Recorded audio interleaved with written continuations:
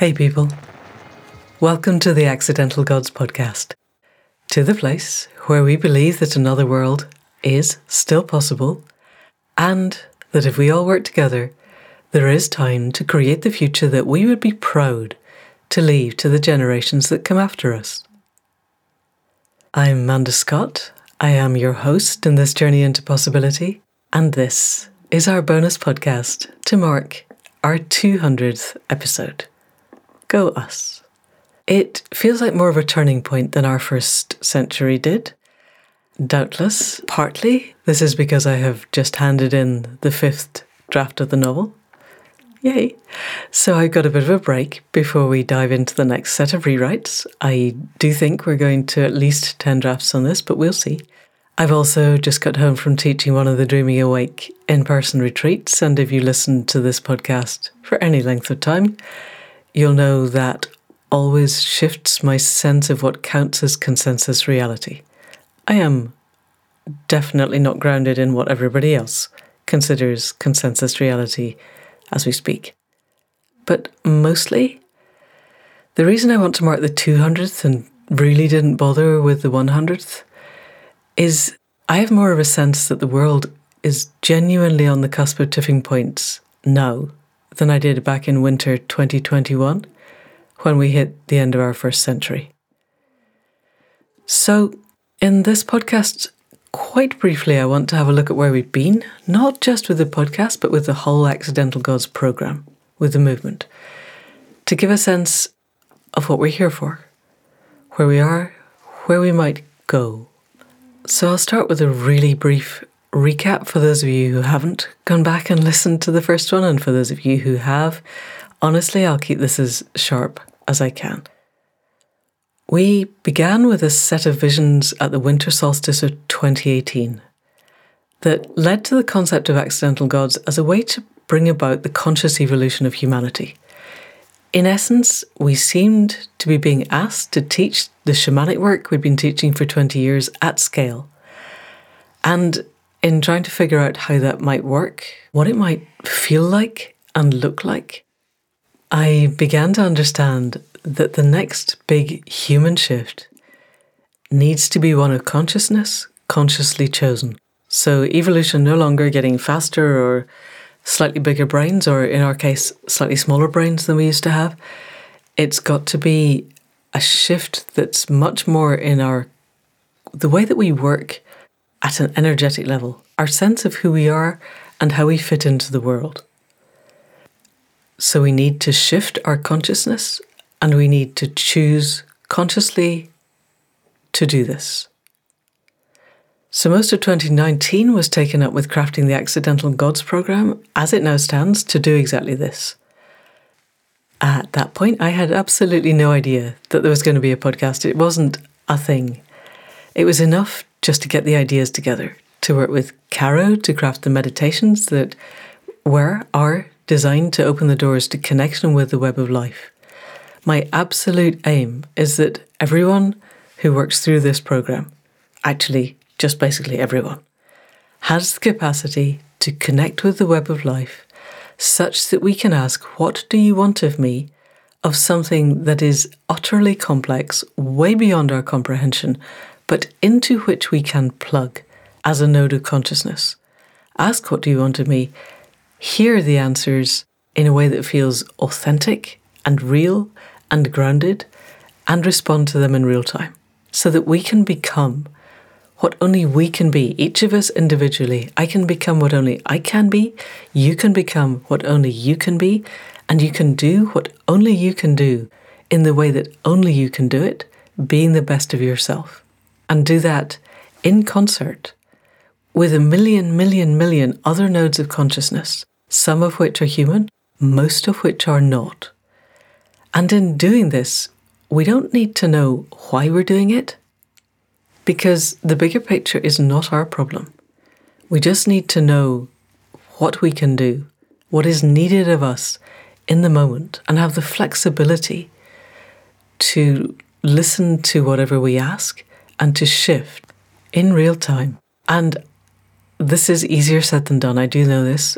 We have a terrible habit as humans of holding on to our sense of identity being what we do rather than who we are.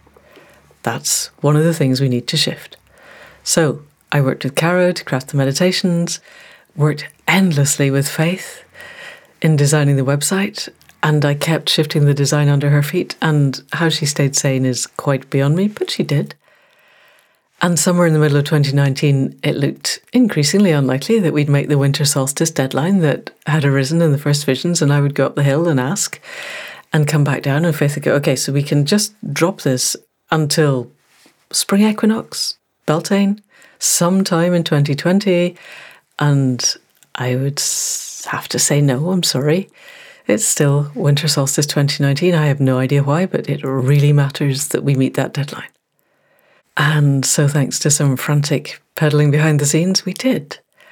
And we had that interesting first few weeks where we discovered that asking a group of people to find the core of joyful curiosity and kindle it in their heart space and keep it going all day and preferably all night, and then join it with gratitude and compassion as the three parts of heart-mind, might have been asking a little bit too much.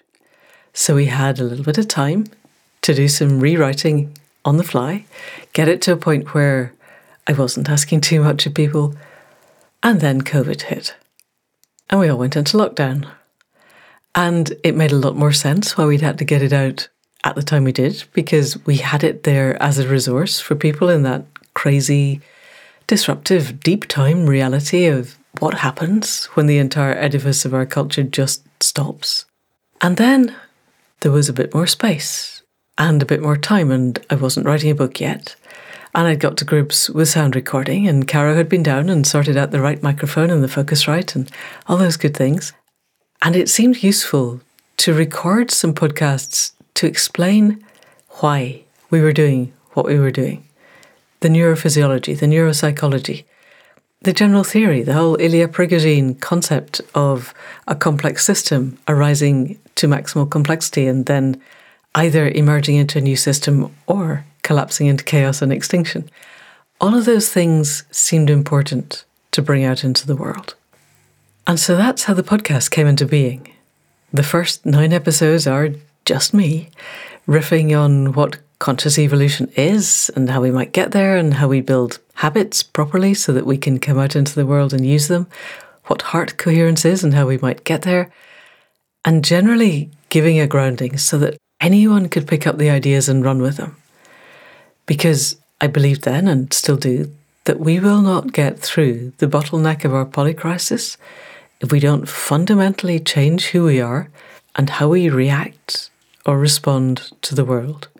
If we don't mend the schism that happened when we abandoned our forager-hunter past and decided it was okay to own land. And I have recently read Civilized to Death by Christopher Ryan, which goes into this in so much more detail than I understood then and makes even more sense of that concept.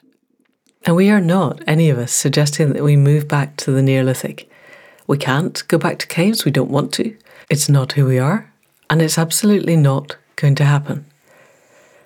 But we need somehow to bring the birthright of all of our evolution back to the point when we were hydrogen molecules in the Big Bang. To now, our disconnect is at most 10,000 years old, and that is tiny in the evolution of humanity. And for many people around the world, the disconnect happened much, much later.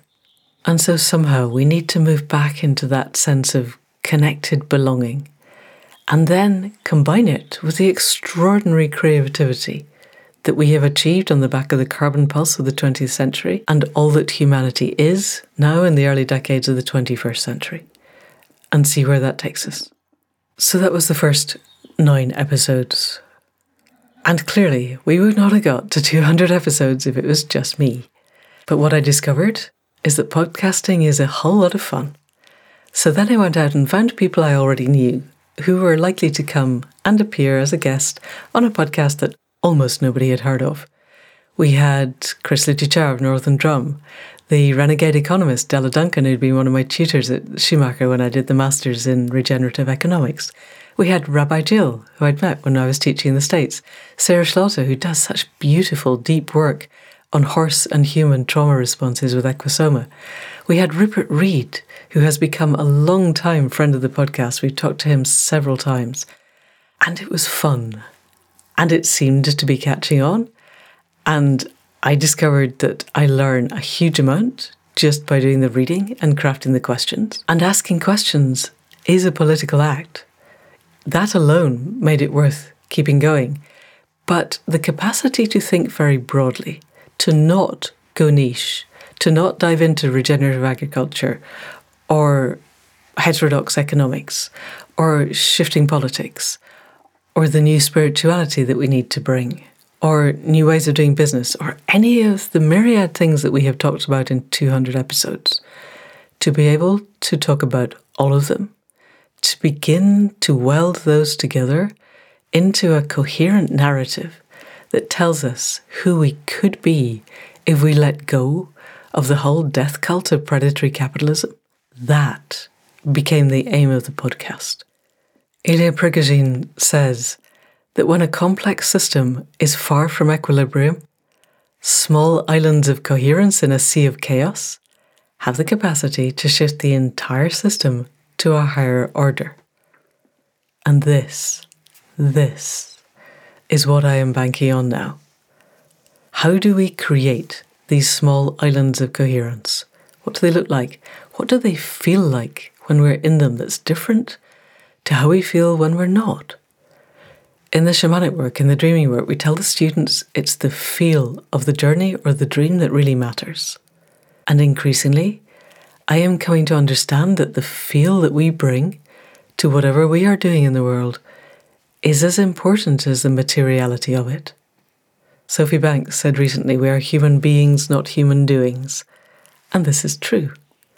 And yes, the materiality still matters. I learned a lot from talking to Simon Michaud and then to B. Lorraine Smith and to other people about the materials crisis that we're going to hit very, very shortly.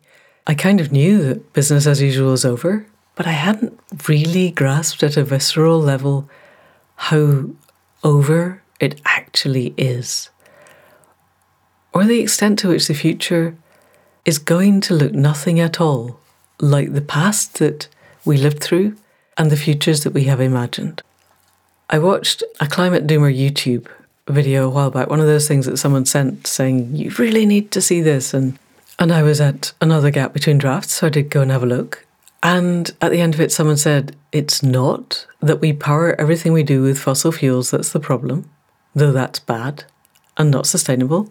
And I would add that even the IEA, the International Energy Authority, has got to grips with this idea by now, so that's a good thing. But back to the video, this charming young woman at the end said, it's that we power everything we do, and that is not going to be sustainable in the long term. And yes, this is true.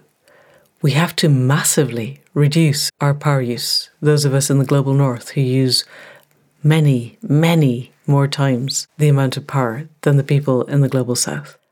But we are not going to do this. We are not going to ramp down our power use while we are in the disconnect of modern existence, while we still strive for more stuff to fill the gaps in being and belonging, while we don't know what we're here for. Because this, I think, is the big question of our times. What is humanity for? What is each of us for? What are you for? What am I for? We know for absolute sure that we are not born just to pay bills and die. But we still live in a reality where whoever dies with the most toys wins. And it's the inanity of this, the soullessness of it, the utter disconnect from our impact on the living, breathing, wild and magical web of life that is at the heart of our problem. Until we can shift that, until collectively we have a sense that being and belonging really matter and that they matter more than accumulating stuff and the power that it brings, we will not make the changes that we need. So at the moment, when I go up the hill and ask, what do you want of me? And endeavour to respond to the answer in real time, what I get is the crafting of ways to answer this question, not just for myself, but for as many people as possible. This is what the book is for. This is what the sequel will be for. If I get round to writing Dreaming the Wounded Bear, which will be the 5th in what was originally a trilogy and is currently 4 books, so I am following the Douglas Adams pattern, it too will be about this. Not just about the need to find what we're here for, but about the routes to do it, and then, having found a sense of being and belonging, how we might come together and act together to change the current system while there is still time. And yes, I am well aware that those of us who were born in the middle half of the last century are yesterday's people. It's the 30-somethings who are today's people, and those being born and growing up now who are tomorrow's people. And the absolute sad fact of our world is that yesterday's people are holding on to the reins of power and are absolutely not inclined to give it up. So how do we change what those reins are attached to? Take the levers of power and unhook them from anything that can actually do any more damage. That too seems to me quite an important question. So to an extent, that's what the books are for. And if we run the Throughtopia Masterclass again next year, which we're thinking about, then that'll be what that's for. And all of that would not be possible without the depth of reading and talking and thinking that the podcast has pushed me into. So I also just want to take a moment to thank all of you who listen week in and week out, because if you weren't there, I wouldn't keep going. And if I didn't keep going, I would not have a clue how to write these books or even how to shape the Accidental Gods membership. This year we've been working on intention, and I think we will continue to do that, on how we set heart intentions. Not the health, wealth and happiness that grow out of our disconnection and our sense of scarcity and separation and powerlessness, but the connected intentions that arise from a heart-mind that does rest in joyful curiosity and gratitude and compassion for self and others. I still believe that human intention is one of the most powerful forces on the planet. But like connections with teacher plants or shamanic journeys, just the capacity to hone our intent is not enough. We can choose to use it in ways that are absolutely lacking in integrity, that are selfish, that grow out of our sense of lack, our sense of unbelonging. It's the capacity to hone intent in concert with, guided by, in service to our heart minds and the web of life that really matters. So partly that's what the meditation that I'll do next will be about, and that's also what the intention intensives within the Accidental Gods program are about. So I also want to give a moment to thank the people who've been with us from the beginning. Really, again, we wouldn't keep going without you. And to welcome those who joined recently. And to say to all of you that we are exploring ideas of more gatherings next year. We have our baseline that have happened every year for the past few years and will happen again this year and next year, of the duo of dreaming your death awake and then dreaming your year awake. So the first happens as close as we can to Samhain, and the next happens just after Hogmanay, which is the 1st of January for those of you not born in Scotland. And we do them in that order because it's my belief that if we don't learn how to die, we will not learn how to live. We need not just to come to terms with the reality of our own death, but to come to love that reality as a teacher in every moment of our lives. And then we can fall in love with living and infuse every moment with the joyful curiosity and gratitude and compassion that you have heard about once or twice already in the last 20 minutes. And then the world becomes a magical place that is open and flexible and resilient, and in which we feel safe and held. And that, again, I believe is our birthright. That's what we expect when we're born. That's what our souls are yearning for. So Dreaming Your Death Awake will be online on Sunday 29th of October, which is as close to Samhain as we can get this year. at a time that we hope will be open to as many people around the world as we can. It runs for 4 hours, 5 o'clock to 9 o'clock UK time. And then, as soon as we can on a Sunday after New Year, we'll run Dreaming Your Year Awake. You can do either of these on their own if you want. I think they're best done as a pair, but hey, that's because I designed them. Do what works for you. You don't have to be a member of Accidental Gods to come along to these. You get some money off if you are. But if you just want to come along and have a sense of possibility, to give yourself a grounding so you can go off and do your own work in your own time, then just do it. What matters now is the most number of people come fully into heart-mind. I am doing the best I can to set the groundwork for that, to open the doors, to give you opportunities, but please come and take what works for you. And if it doesn't work, then go off and do something else. And if there are other gatherings that you would like in 2024, then do let me know. Manda@accidentalgods.life. We won't put stuff on if we don't know what's useful. We are, as I said, contemplating running the Throughtopia Writing Masterclass version 2 next year with broadly a different suite of speakers because the original stuff is all still there and there is no point in relitigating that. Also, if all goes to plan, I will be writing the sequel to Any Human Power, so we will see how much energy and drive I have. But we are always open to ideas, so just throw the ideas out. And for sure, as we move into our 3rd century of podcasts, we will be basing everything we do, everyone we talk to, on the understanding that if we can shape new stories of who we are and what we're here for, then there is still time for us to lay the groundwork for a future that we would be proud to leave to the generations that come after us. I do my morning ceremony every morning. I face the direction that for me is the place where the generations yet unborn are waiting. And I give a promise to do my best to honour their wisdom and to bring into being, or to help bring into being, a world in which they have a life. Because we are heading fast into the 6th mass extinction. And I do not want whatever future generations may arise to look back and say that our generation didn't even try. So this is us trying. If you want to come and join us, you're welcome. If just listening to the podcast works for you, then I am really grateful that you are there. And if the meditations help, I am about to do another one like I did at the summer solstice.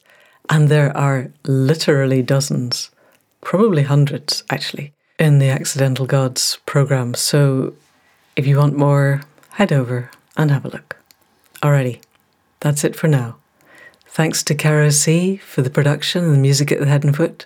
Thanks to Faith for holding everything together, for listening, for exploring, for holding the conversations that genuinely keep us moving forward week on week. Thanks to Anne Thomas for the transcripts. And as always, and particularly on this 200th episode, an enormous thanks to you for listening. If you know other people who would get this, who want to be part of a different way of being, then as ever, please do share the link. And that's it for now. See you in the meditation. Thank you, and goodbye.